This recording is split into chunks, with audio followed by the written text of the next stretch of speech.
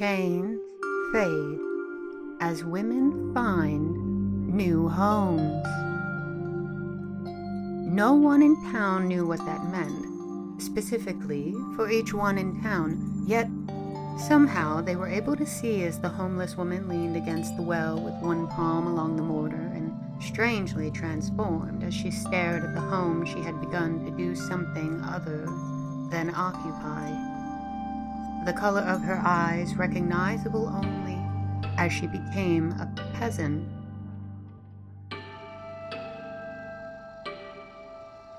A beautiful one, not because of the drip of her garb, but because something so wholly different had begun to fill out in something like a presence, though it was the 43-year-old hedgehog that, rolling onto its side and picking itself up, languidly filled out her embodiment.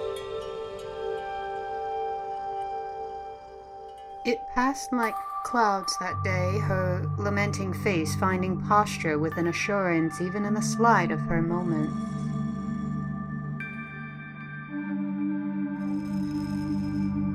Pulses and the way lines dissipate across the skin as a tree sighs out and the colors of pulse along its roots change.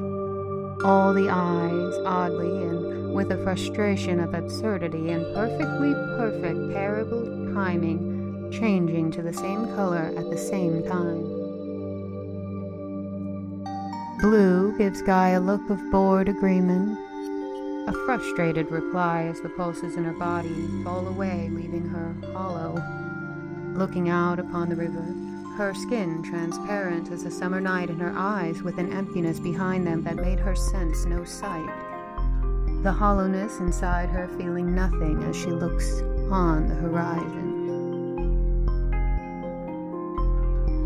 An emptiness so familiar to her that she simply sat, waiting, while Guy spoke on. Cursing her own hands in the darkest words were all she could find, knowing that the hollowness of her body only made the density of her skin increase and that not even the brightest pulse would be able to seep back into her body.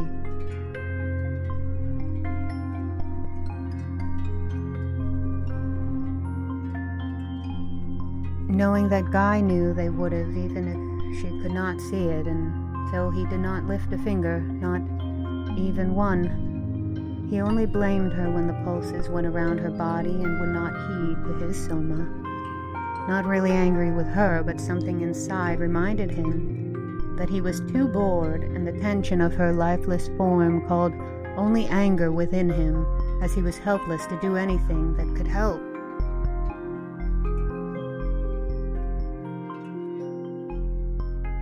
The Crucible, un segreto da nazionale.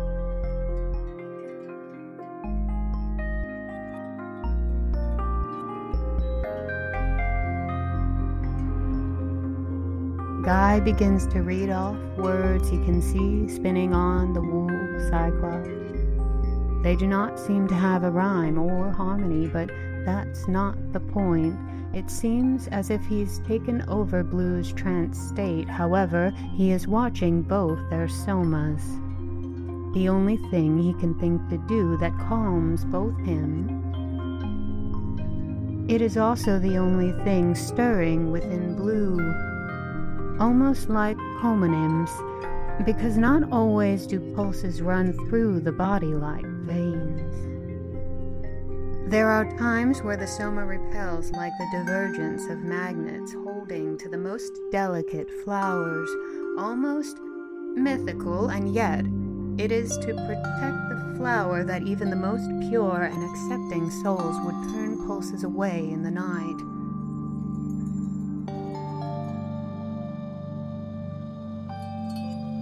Even darker than Everest, only then is there no danger about, and not even to quell the heart, but not to return anything from the mind that the city has already seen to be loved, a haunting most careful, not even to deny the world of others before their time is due to let go.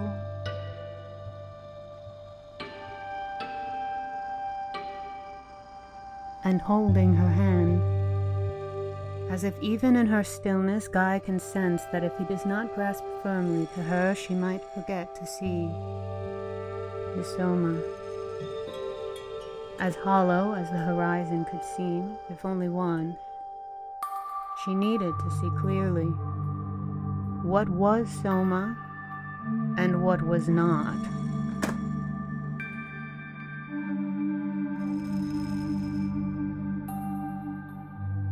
The small attenuation of energy notices Blue different feelings of the words.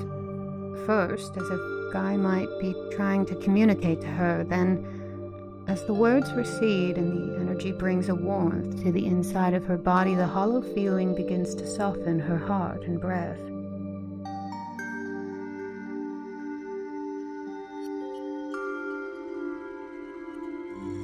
Guy shifts his energy as he does the pulses that left Blue's body blanket out over the city. It is careful what they do, movement by movement. Neither interrupt the Soma of the other, nor catch, nor hold, nor push, nor pull, nor even a moment when their Somas are moving together as if to separate and pounder.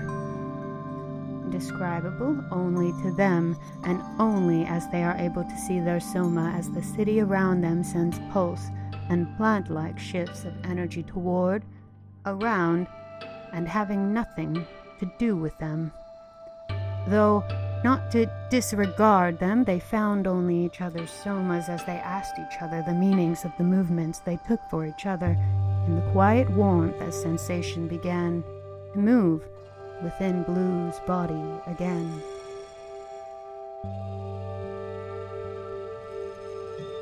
Pulses getting closer to her body as her skin softens. With a slight glance she takes the only movement of her body as she holds safe a particle of energy. Realizing the connection between his bodying and his Soma, she shrinks her energy a bit as if waking to a moment, having not meant to interrupt his expression. Mostly, realizing the state she is in and what it means for what he is doing.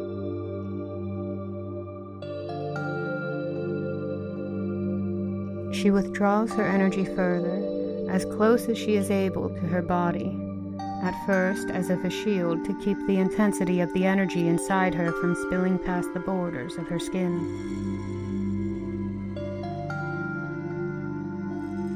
As his energy begins to take heed of hers as if a warning or display of fear, it drops and begins to rush inward toward the center of his body as if to pull on the air around it. Seeing this, Blue uncomfortably extends a bit of her Soma towards his, attempting only to break the tension and less the anxiety of his wanting to calm while not making contact with her Soma and body.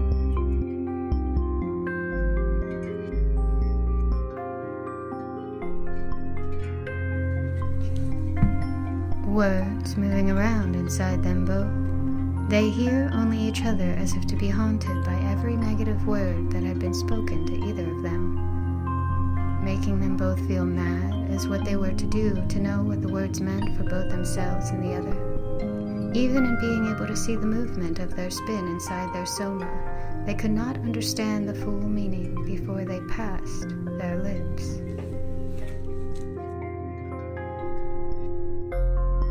Blackbirds sing to a hound howling like matching violins careening in wool spin. Heart passionate with a call in search of a goose as if yearning, swoop and gather in a field near the edge of a sand pit. They separate with yowl and yawn, bringing together what they caught in the air as they land softly on the bough of aspen trees. Howls continue, a leaf swept in the current of a river, too soft and subtle to be leaving anything. Soft as ever could be, and pinching every silent flutter in the forest near the butterfly sanctuary, as if the roots themselves were to be calling the hound to slumber. As the blackbird solemn with leaf incendiary as it appears and disappears upon the surface of the water, a green katydid for the vining sorrow.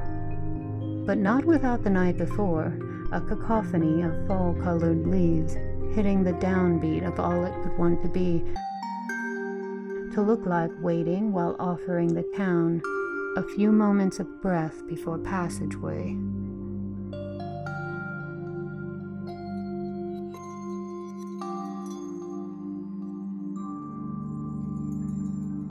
An organization of pulses which so commingled might find bereft even the softest of leaf.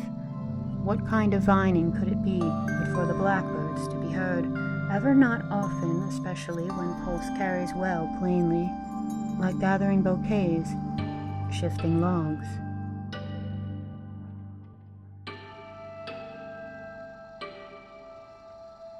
Only 12 years later to be noticed, even without time. The yellow ancient watched from their plotting unit as sand turned into crude oil as it fell down a staircase, stricken and minding the way lines. Not a muscle moved, barely even to breathe. Auburn hair of a crimson ancient flows upon the flocked gown of a celestial body.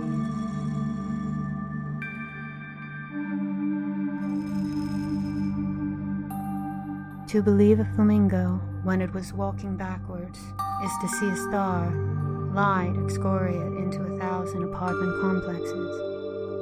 All speckled like the star itself could shine the whole city alive and still wait as if it were not fading.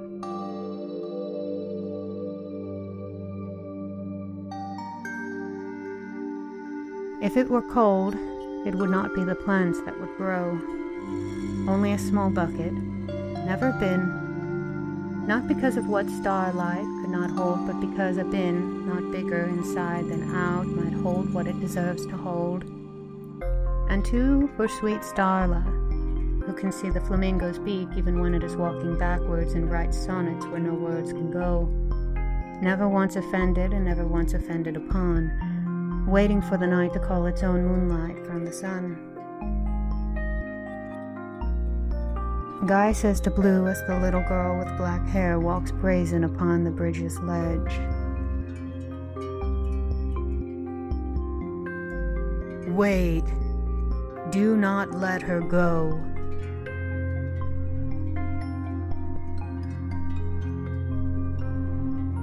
Blue places one finger down on a way line. All pulse is gone as a spark lights under the little girl's heel.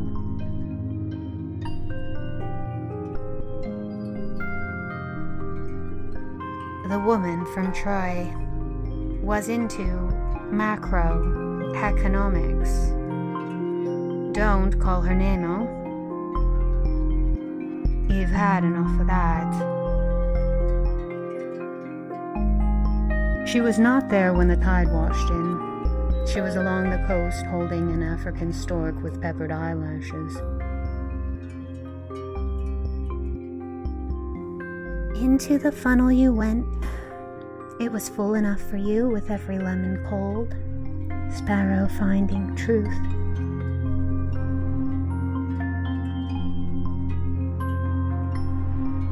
Lightning strikes the sand on the beach outside the city. A piece of glass.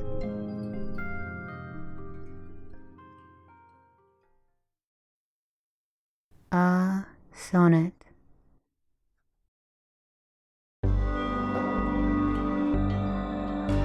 Grasslands Without Time is written and produced by Kate Madera, with artwork by Rachel Amber Longo, and music by Human Nature.